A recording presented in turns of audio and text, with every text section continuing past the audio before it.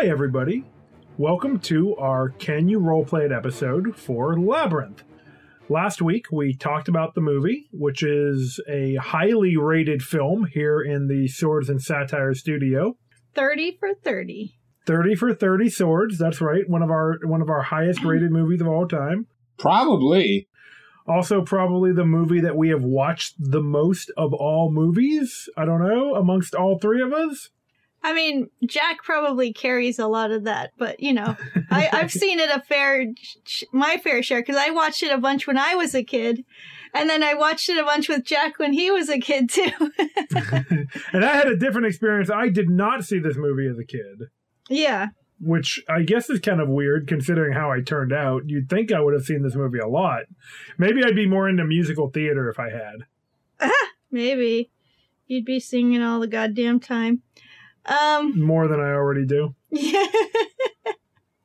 And it's funny because I was in a cappella and choir, like, growing up, but I still don't like that when people fucking start singing in your face. I mean, I wouldn't do it in people's faces. That would be rude. It feels like it when people just, like, are musical types and they start singing. I don't know. It's not every time, but it's like, if they're singing a musical, it's just certain types of people when they do this, and you're just like, shut up, please. Just stop.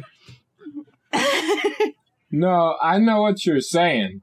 When I hang out with some of my friends who are in choir, or I hang out with their choir, and we go out to a restaurant with like a group of 30 people, and they just start singing, because they're like, oh, I love that part in the song where it goes like, oh, and then they all start harmonizing, and I'm just like, please. Oh, God, I know. It's so funny because, like, I was a part of that world for so long, so many years growing up, all the way through high school, but I never caught on with that. You guys know that we're alienating some of our listeners right now. Oh, well, look, we love everybody.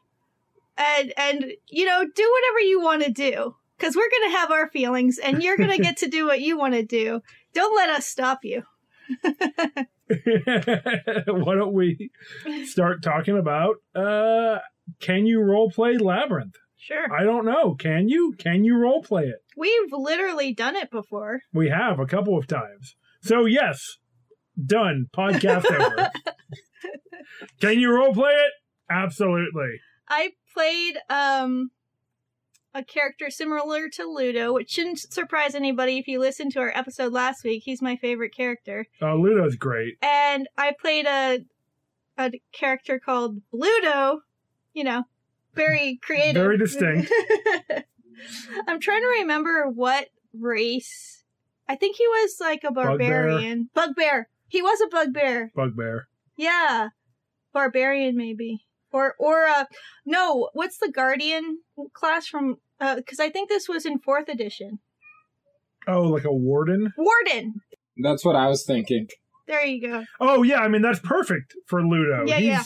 He controls rocks. Or let me rephrase that. He is friends with rocks. He calls to them. He asks them nicely, and they are inclined to listen. Yes. It was perfect. And he died in the first session. It was very sad. No. Yeah, well. Also, Bugbear makes so much sense. The big hairy form with the, 10-foot long arms. Really good. Yeah. I would say in newer editions of the game, you might want to... The game. And of course, by the game, I mean Dungeons and Dragons. Mm-hmm. A druid, relies more on mental stats. I would almost say that, like, a paladin of the ancients. How do we know Ludo isn't a genius and he just likes to speak in simpler forms? Or he just doesn't understand the language of everybody else? Yeah, maybe he just doesn't speak common very well. Possibly. I like to think that for summoning the rocks, his verbal component is just screaming, you know? Ah! Yeah, it kind of is. But I was going to say, Ludo's more of a charisma character, for sure. So a paladin makes a lot of sense. Yeah. That's true. Yeah. proficiency Intimidate Why? with his big form. But he's so friendly and lovable. Not to goblins. Fair. Yeah, he does rely on Intimidate a lot. I was just kidding anyways. Yeah. Because I think he prefers that over actual fighting. Yeah. I mean, that is the interesting thing about this movie. There's not a lot of fighting. Yeah. And when it comes down to it, it is mostly Ludo calling rocks to defeat the goblins while Sarah and the others avoid confrontation. It's mostly exploration and puzzles, which is cool. Yeah. I would definitely make a Labyrinth-inspired campaign be puzzle-heavy if I was doing it today, not when I was running it for you and I killed your Ludo character. I was not as subtle of a DM at that point. Yeah. You probably don't want to kill off major characters in the first session, Well, this is 4th edition, right?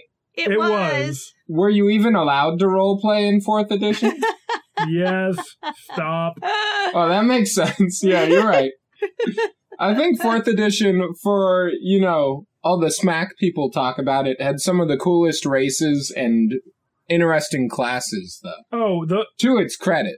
The 4th edition classes, I mean, I wish that newer editions would lean in as hard to, cool nature-based classes, because there was an entire primal power source in 4th edition that had some of my favorite classes. I mean, the druid that we're familiar with, but then the warden and... The shaman, right? Wasn't that a thing where you got a spirit animal? The shaman was a thing, yeah. The shaman was cool. There was I can't remember what it's called now. The seeker. It was like an archer who had. It was probably the worst class in the system, but it was such a cool idea. It was like a nature archer or thrown weapon specialist who was a controller. So they would fire arrows that would uproot as vines that would grab opponents by the ankles and stuff. Oh, dude, you could flavor that as one of the fire gang where you throw your head and then it bites someone to root them. I miss the shifters a lot. I used to play shifters. Well, then you'll be glad to know that shifters are back in 5th edition. Oh, shit. When did that happen? When the Eberron book came out. Oh, damn. Yeah. Oh, that was recent, so I feel better. I mean, not that recent. To me, in my reckoning, I don't understand time very well. I was going to say, Chelsea understands time on a geological scale. Yeah. Kind of. You don't measure time using uranium decay? Weird. The Roman Empire, that was recent, right? Kind of. Fall of Babel, that was recent. Or the Tower of Babel, that was recent, right? Look, it's all part of the Anthropocene, okay? Sure. We're a mere blip. Yeah. You gotta think of it as the whole epoch. Internet Explorer is happy to announce King Sargon I finally united Mesopotamia. Things are really looking up around here. Oh, phew. That was a scary couple of years. Yeah. I think they're a little behind. They're a little slow. So let's talk about some of the other characters. How about one of my favorite characters, Sir Didymus? So obviously some kind of cavalier, like a cavalier if you're playing, say, Totally. Pathfinder. With a mount, with a steed. Right, exactly. Ambrosius. So like a wolf steed, maybe like a goblin riding a wolf. Oh, not a goblin. Let's see. Why not? A kobold, because goblins are already a thing in this world. I mean, who knows what Sir Didymus is?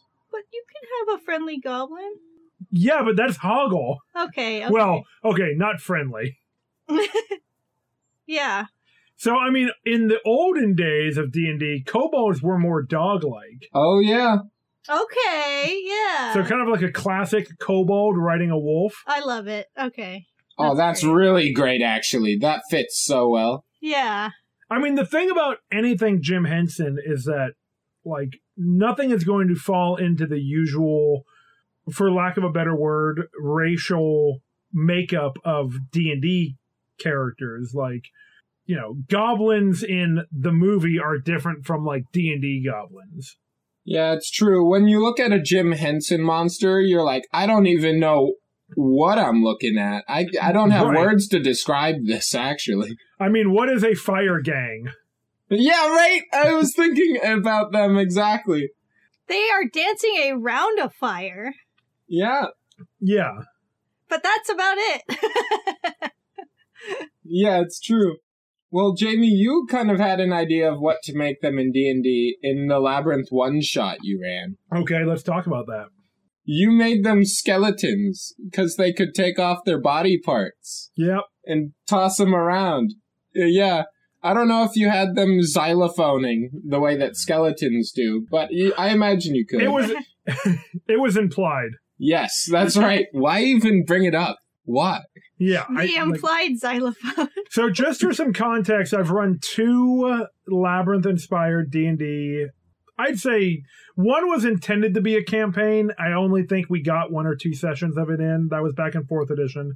And then Jack and Chelsea's sister, Lacey, hired me to do a birthday one-off for some of her friends who had never played D&D before, where I did a Labyrinth-inspired birthday story where Lacey's character was a bard whose puppy was stolen instead Yeah, of little brother. right. And I had Jack come in and play the villain for that session. Yeah, my sister's bard was named Cartier Barty. I'll leave that as where it is. Yeah. But that was fun. I enjoyed it. Didn't you play a Hogwarts-inspired character, Chelsea? Maybe because I was kind of like helping you DM a little bit. I was kind of like your assistant. Yeah, you were my inside man. Yeah. Yeah, that's right. You were a dwarven cleric, if I remember correctly, because when you faced the fire gang, I was the villain, so I wasn't part of you guys. When you guys faced the fire gang, right? And they were the skeletons dancing around the fire. You used, I think it was Turn Undead, and they all ran away. Yeah.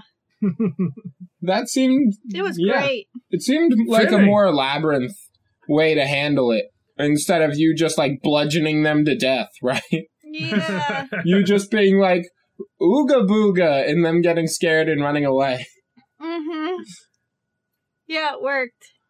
It was like kind of uneventful that way, but it was very much in the vein of the Labyrinth. Yeah, I mean, Sarah runs away from the fire gang, so it's fitting to have the fire gang run away from the party in a D&D context. You don't necessarily want to create a scenario where the players are solving their problems exactly the way that Sarah does in the movie, which is being a little whiny and running away from things.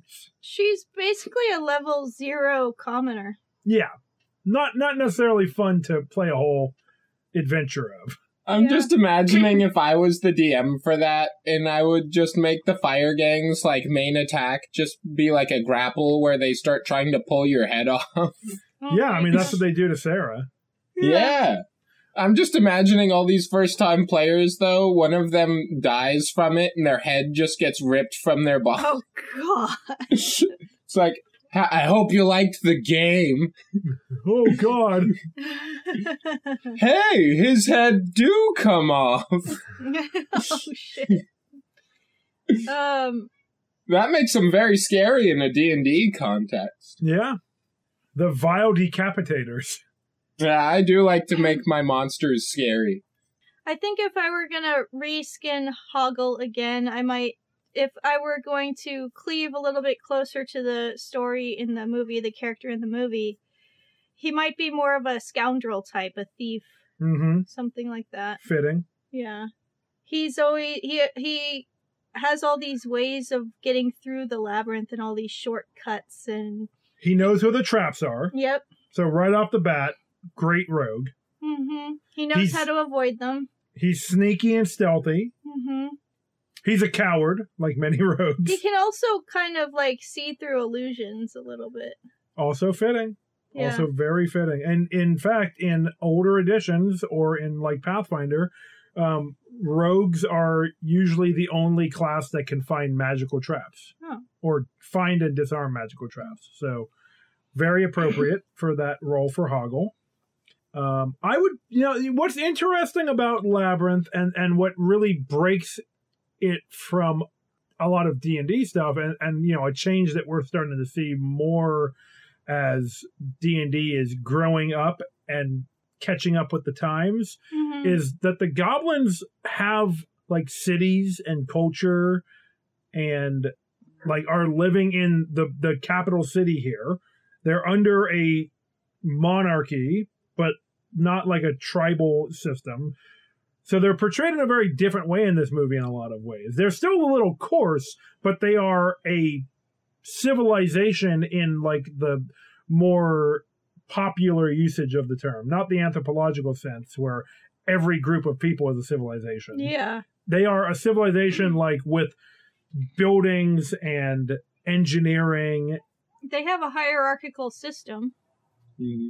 Yeah, which is common, I think, in D&D, but it's not like a chiefdom. Mm-hmm.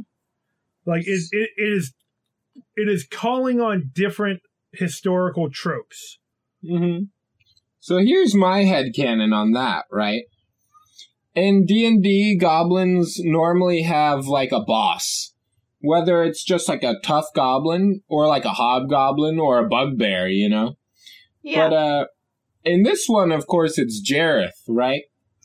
And so I think it's more like his success that the goblins are just kind of like following on the heels of, right? And in D&D, I always imagined him as like some sort of archfey, and his domain of the Feywild is this labyrinth sort of thing. Oh yeah. And Nice. so he has all these goblins as his followers, and he's like, here, live in this city and do this stuff. And they're just like, okay. And you know what? I love this, especially Fey goblins. Very cool. Yeah. Well, that's why they are so varied in their appearance, right? Because the Feywild is an inherently chaotic plane. And I like to imagine the longer you spend there, the more it changes you. So some of them are like little orange, hairy monkey things. And other ones are like big, leather-skinned, horned things. So it makes sense why their appearances would vary so much. So is the effect that it has on Jareth that his bulge just increases in size every year the longer he's in there? It's a demi-plane. It's its own demi-plane. Yes. Or maybe it's just his cod piece that grows. Yeah, I mean, I think at this point the two are indistinguishable. Yeah. Yeah, I like that. I mean, I also like Labyrinth as a adventure setting because there is so much you can do with different puzzles, different traps, different types of characters, and types of monsters and stuff that you're going to run into because the Labyrinth is populated with all this stuff. Yeah. Whether it's helpful worms or helping hands. There are logic traps, like with the riddles Right. that you have to pass. There are actual mechanical traps that you Yep. have to avoid. There's like the cleaners. The cleaners in the tunnels below, the pit trap where she falls into the oubliette right before that. With the helping hands, She told the hands where she wanted to go. I mean, that was just her mistake, I guess. There are magical traps, like with the peach. What is With going people. on in the Labyrinth when Jareth does not have... Or does he, do this every day? Is this like a 13-hour cycle and then tomorrow he kidnaps another baby and starts it over again with another person? Maybe. Like, you have to keep all these denizens of the Labyrinth employed. Or are they even active when there's not a protagonist moving through them? Mind blown. But let's keep talking about the traps. So I last mentioned the illusory traps, like with the peach that actually does physically take her into like another realm that's inside the globe. Because when she Right. comes back out, she's in a different part of the labyrinth. That's when she comes back into the trash heap. Right. The So, trap is like... It's a poison that knocks her out and then transports her. like moves her, but she's like, so is she moving around while she's under the spell of it? Maybe she's not totally knocked out. It's very weird. Well, I mean, I guess that's just the Henson of it all. Yeah, when she gets knocked out, Jareth blew those glass balls, turning them into bubbles, and she was inside of one of them, being transported. Ludo, Didymus, and Ambrosius look up at it while she's drifting by. Yeah, they do. And they see her inside. Yeah, I think she's in the bubble, yeah. Totally. That's the impression I got. Yeah. I mean, we're all in a bubble somewhere, in some ways. There are also psychological traps in the movie. There's the one where she's going through the tunnels with the faces that are trying to misdirect. Oh, the false alarms. The false alarms. They're trying to misdirect her and make her think she's going the wrong way. And Hoggle tells her, in the labyrinth, you'll often run into false alarms like these when you're on the right track. Right. So you have to have like a lot of psychic attacks and stuff kind of affecting the players. Yeah. And seeing if they can withstand it with willpower. And stuff. A lot of misdirection. Yeah. There's another type of psychological trap she comes into in the trash heap when the old woman, not the trash hag, what's her name again? The junk lady.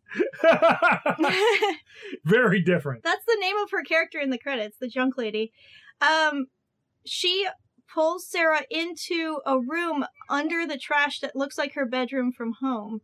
And that's another type of psychological trap. She's trying to get her to forget her mission and just be content to be in this facsimile of her own room. Right. Yeah, a lot of temptation type stuff. A lot of wisdom or willpower saves, I would say. Charisma saves if you're playing 5th edition. Yeah. I'm a fan of intelligence saves, but, they're pretty rare. Yeah, intelligence and charisma saves rarely come up. Let's backpedal a little bit and talk about... I just had an idea that bubble dimension, the ballroom she goes to when she takes a bite of the peach, that trap. It's such a cool illusion, and that could be the basis for a whole session. That would be really neat. A ball? A masquerade? Yeah, a masquerade ball that you get pulled into and you have to find a way out. Oh, yeah, and you, scatter hints around the ballroom that are, things out of place, which are, reality. Yeah. Where, you see, Sir Didymus's hat on a rack or something. Nice. And you're reminded of, you have, a slight memory, and you're like, wait a minute. Something's not right. Yeah, because when she's in there, she totally forgets her mission, and she's just obsessed with finding Jareth. So who wouldn't be? It's like she's being controlled at that point. So you're right, Jack. It would be really neat to have those reminders and give the players a chance to make a check to try to remember what they were supposed to be doing, and that they're even in an illusion. Yeah, that type of thing is challenging to convey to a group of players. So you have to plan it really well, and you have to really have a good level of trust with your party that they will join you on that adventure in terms of that they will buy into the story that you're telling. Right. I guess that you could say that with almost anything in a role-playing game, though.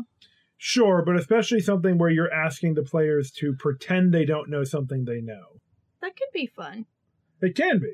You just have to know you're doing it with the right group. I don't think that this campaign is perfect for every group, obviously.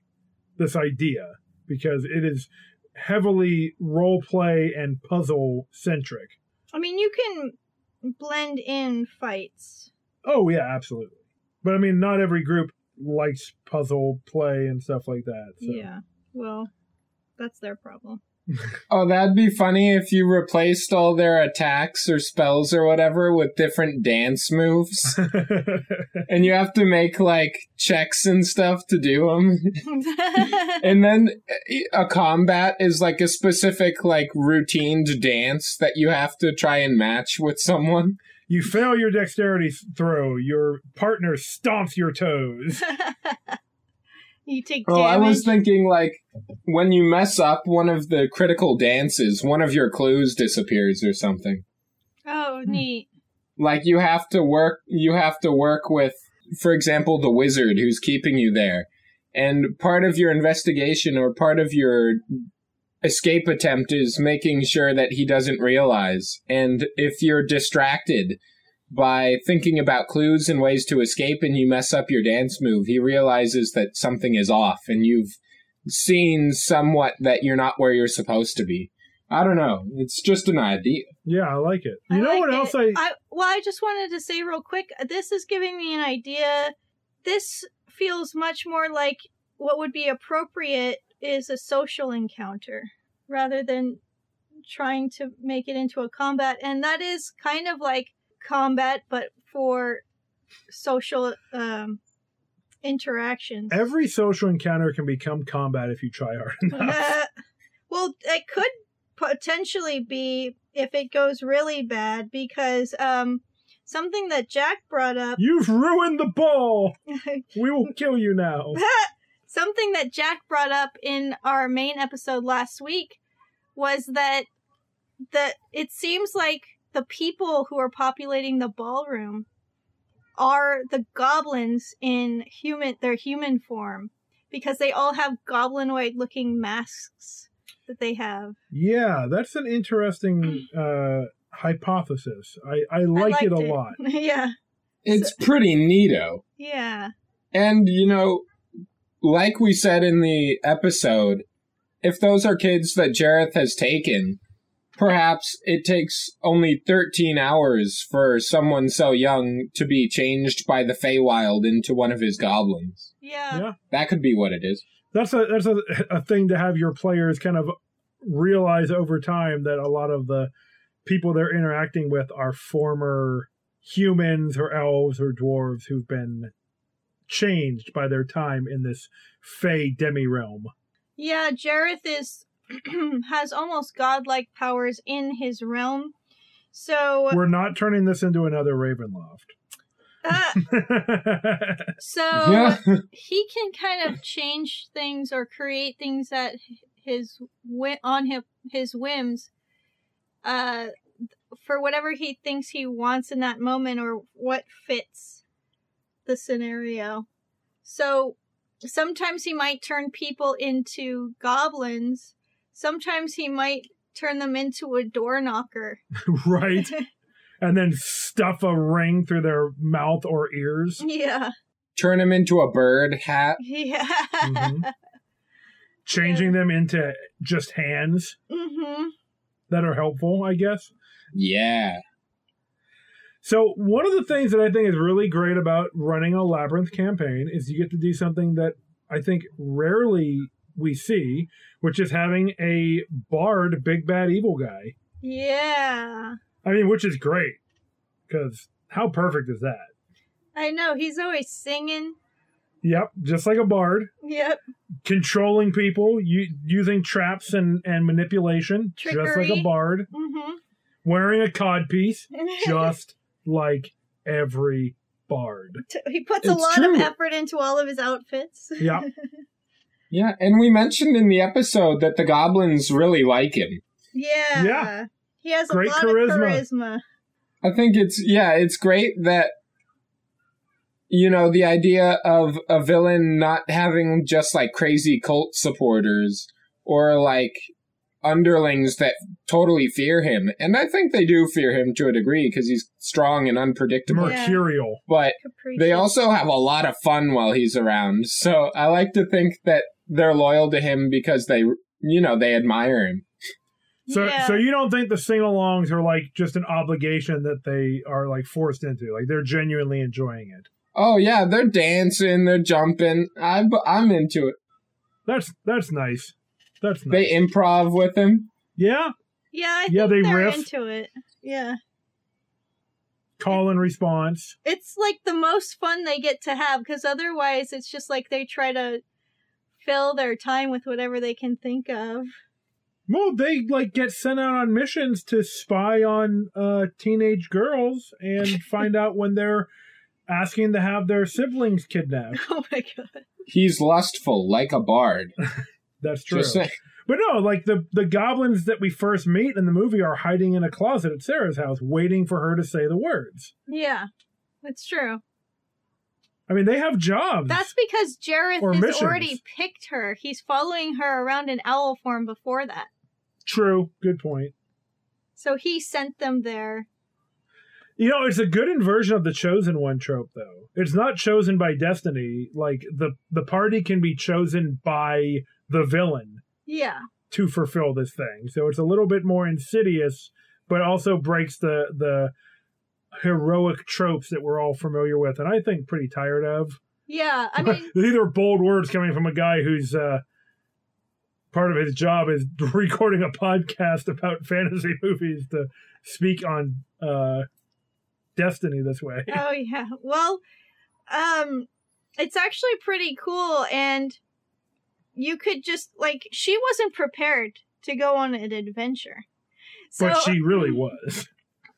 I mean, she was, maybe mentally prepared her entire life to go on an adventure. Exactly. But not physically. She didn't have, any tools or food prepped or anything like She had that. a plastic bracelet Came in and handy. a ring. It was just whatever was on her at the time that she got pulled in. And then she had to find allies and tools along the way. So you're saying it's more of a Metal Gear scenario. Maybe. Procure on site. Yeah. So you could have it kind of be like that for the campaign. That might be kind of neat. I also like to think of this as potentially a section of a campaign, right?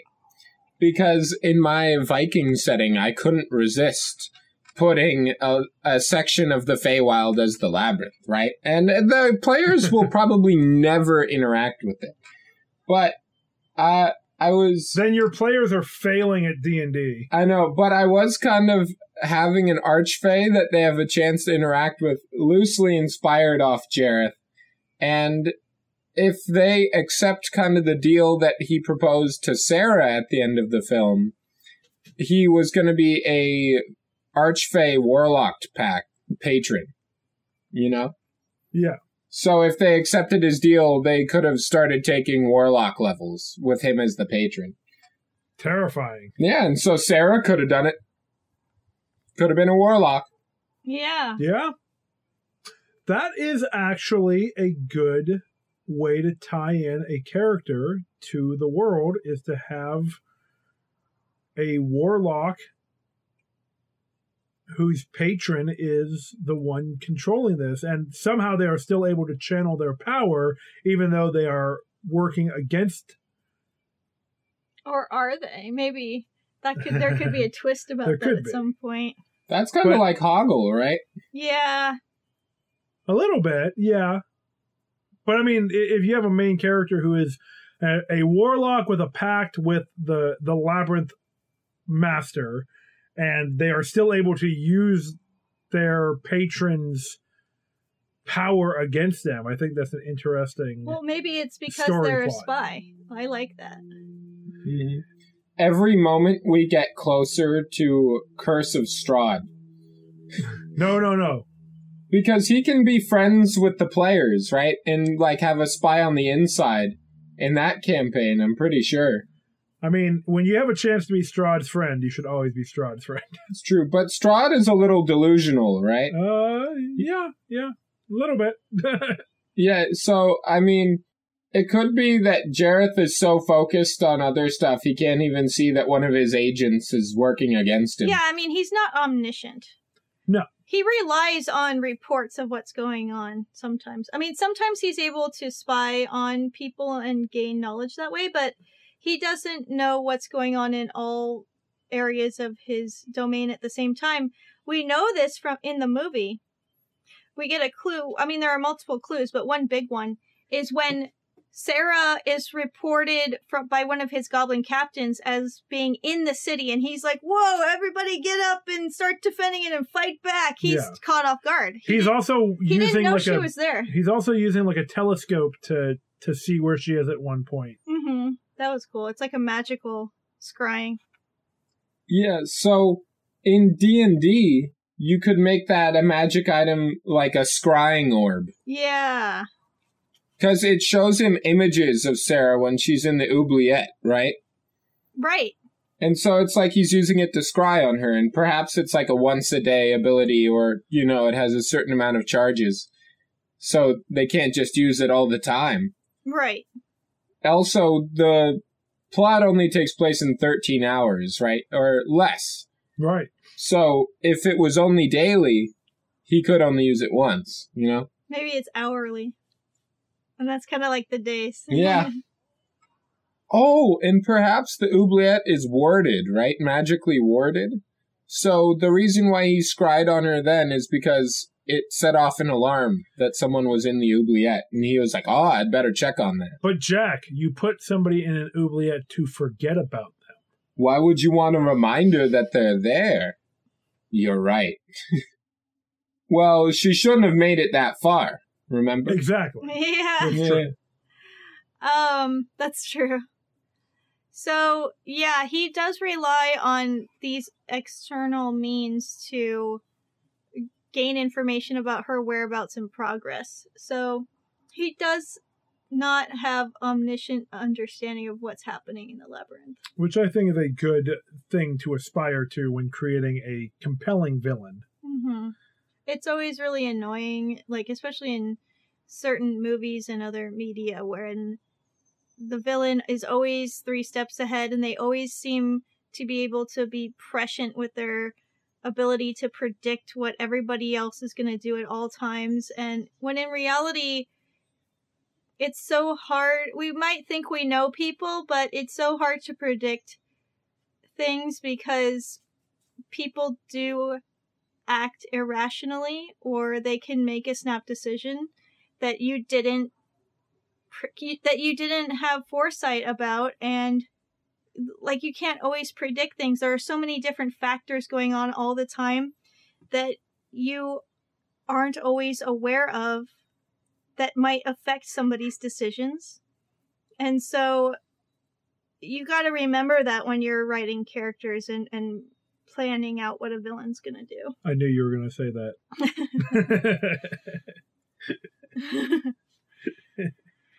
Yeah, I think that writing a compelling villain is challenging for any writer or game master, but taking lessons from Labyrinth, definitely have your villain have limited and imperfect knowledge, and having ways of acquiring it that can be dependent on what choices the players make. Mm-hmm. Whether it's certain rooms in the Labyrinth have more capability of being spied on than others, or that whatnot. are not known to the players. Right.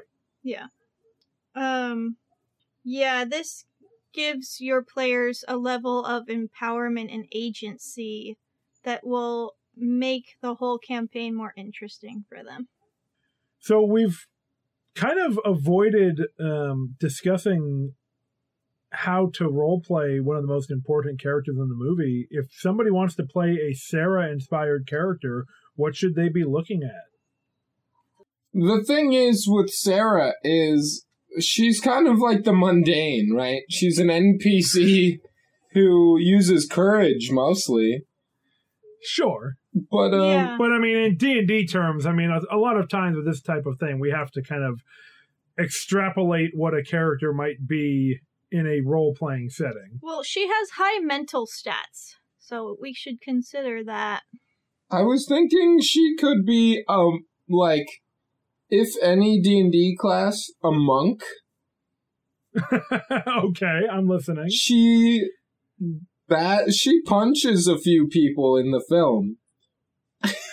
She does. She punches goblins. I think that's more of an attack of opportunity than anything. she rips off the fire gang's head with her bare hands, right? Well, that's I think just easy. I think that they just come off with kind of effortlessness. Well, hold on. Yeah, they hold do. on. She is able to climb and scale walls pretty easily. She does have more physical stats than I was giving her credit for. She's not bad. She balances really well on the falling ledge when she's above the bog of eternal stench. She's able to hold up her own body weight. A lot of people actually can't do. It's harder than it seems. I'm something of a rogue myself. Mhm. She kind of is a rogue. I mean, she has physical and mental stats. She's kind of sneaky. She thinks her way through things. I guess as a monk, she would need wisdom. And as a rogue, you never need wisdom. I think she as a rogue, you want wisdom if you want to see traps. I think she lacks wisdom. Yeah. I think she kind of gains wisdom over time through fucking up a lot, but she's kind of more intelligence-y. I Yeah. can see wizard. I was thinking wizard maybe. She's book smart. Yeah, she's a reader. Yeah. That makes a lot of sense. She's kind of a theater geek too. She has, I would say, arcana in the context of the film. Yeah, she has high will stats, that's for sure. There's not going to be any perfect way to map this because she is not a D&D style adventurer by any stretch of the imagination. No, she is very atypical. Kind of going with like her qualities in the movie and her resourcefulness.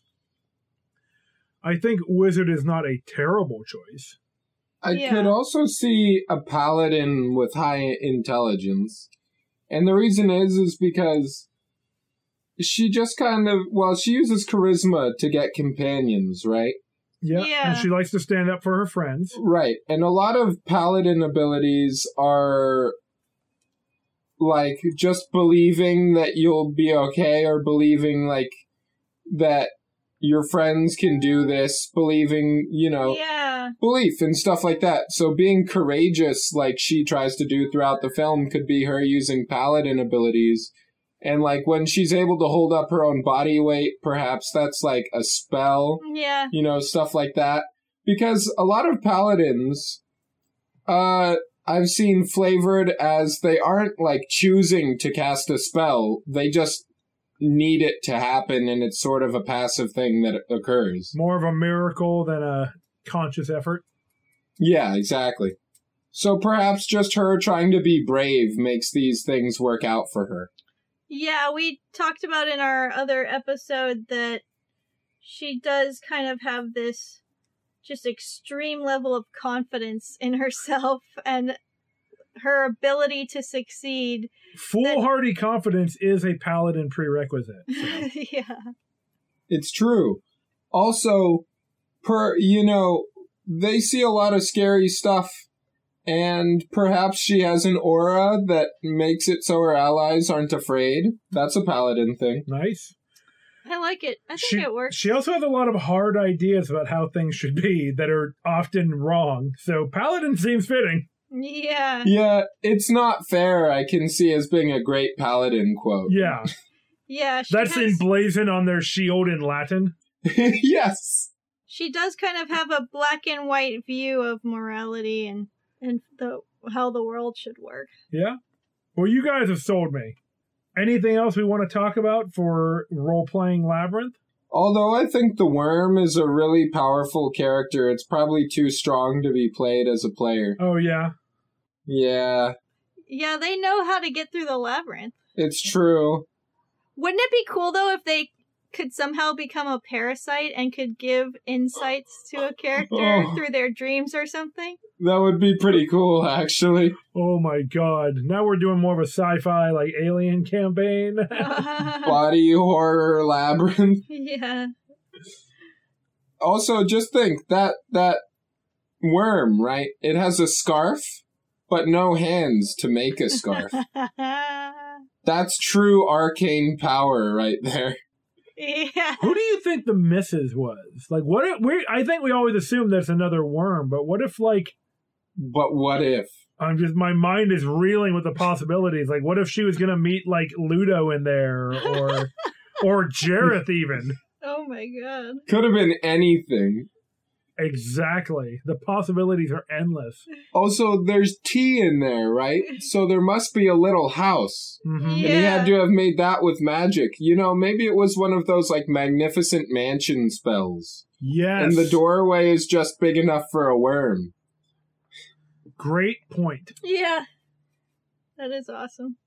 Oh, dude, that's so great. You try to go into the hole and you, like, shrink in and you go in. It's just this huge mansion on the inside. Yeah. Sarah really dropped the ball by not having that cup of tea. Yeah. Yeah. He's actually one of the first traps she comes along, to be honest, because A social trap. he keeps trying, to use the social contract against her to keep her from exploring the maze. More temptation. Mm-hmm. Come inside and meet the missus. Yeah. Come and have a nice cup of tea. Don't worry about the labyrinth. Yeah, it's big and scary. And what's really at the end of it? Just a horrible castle. Yeah. That's right over there down the left-hand path. Yeah, don't go that way. That's Never go that way. yeah. So he misleads her and she fails that trap. Yeah, true. Good point. So she fails her first trap of the whole maze. Pretty crazy if you think about it, because that implies that one choice you make at the very beginning of the labyrinth could cut the entire time. So yes, Jareth completely relies on that worm to deceive any travelers. Yeah.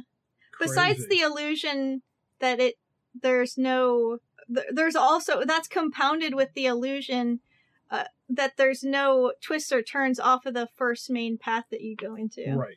So I want to suggest for anybody who wants to run a Labyrinth-inspired campaign, you should do a web search to look for puzzles. There's all kinds of great puzzles you can find, just general puzzles, and then one specifically designed for D&D and other role-playing games on, like, Drive-Thru RPG and stuff. You can find a lot of free ones or cheap ones, depending on what you want to do. I've done a lot of things where I've gotten, like, gravity puzzles from, like, toy stores that I've had players put the puzzles together. I have one that Oh, that was so great. you have to, like, drop a marble through different levels of plastic towers and, like, make the marble, like, go a certain way. That's really cool. The company Think Fun creates these really cool puzzles that you can reuse in multiple ways in an RPG. Laser light puzzles with, like, mirrors and stuff that create some really cool potential in a D&D game, things like that.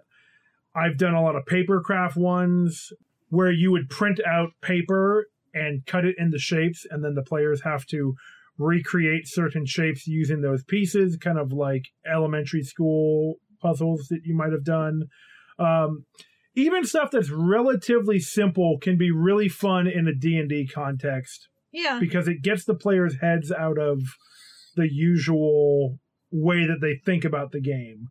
And sometimes they're a little bit more deceptively challenging than you might think. Yeah. So I personally really enjoy that.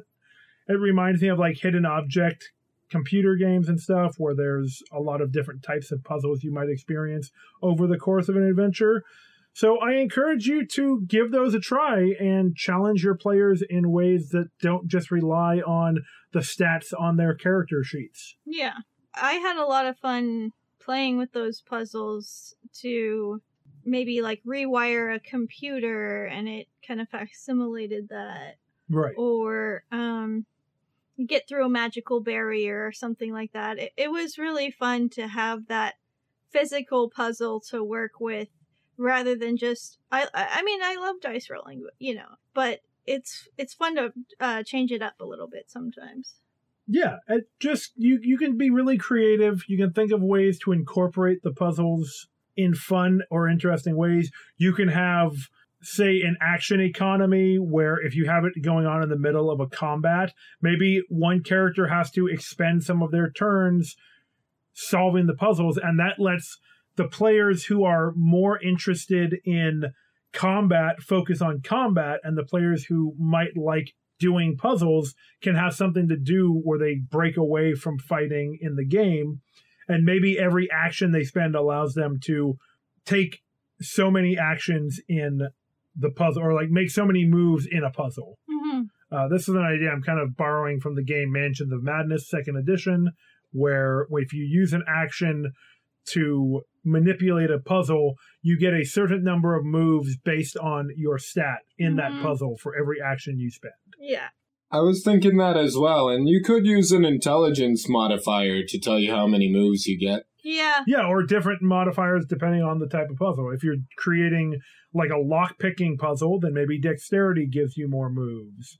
And that will encourage different players or different characters to decide to do the puzzles while the other players are doing something else. Yeah. So yeah, those are just some ideas you can run with. We hope that you give it a shot because we think this movie really translates well into a role-playing game in a lot of ways. If you have any other suggestions or you want to talk about any of the ideas we've presented, go ahead and send us an email at swordsandsatire@gmail.com or hit us up on social media. And until next time, keep rolling those dice. Thanks, guys. Thank you!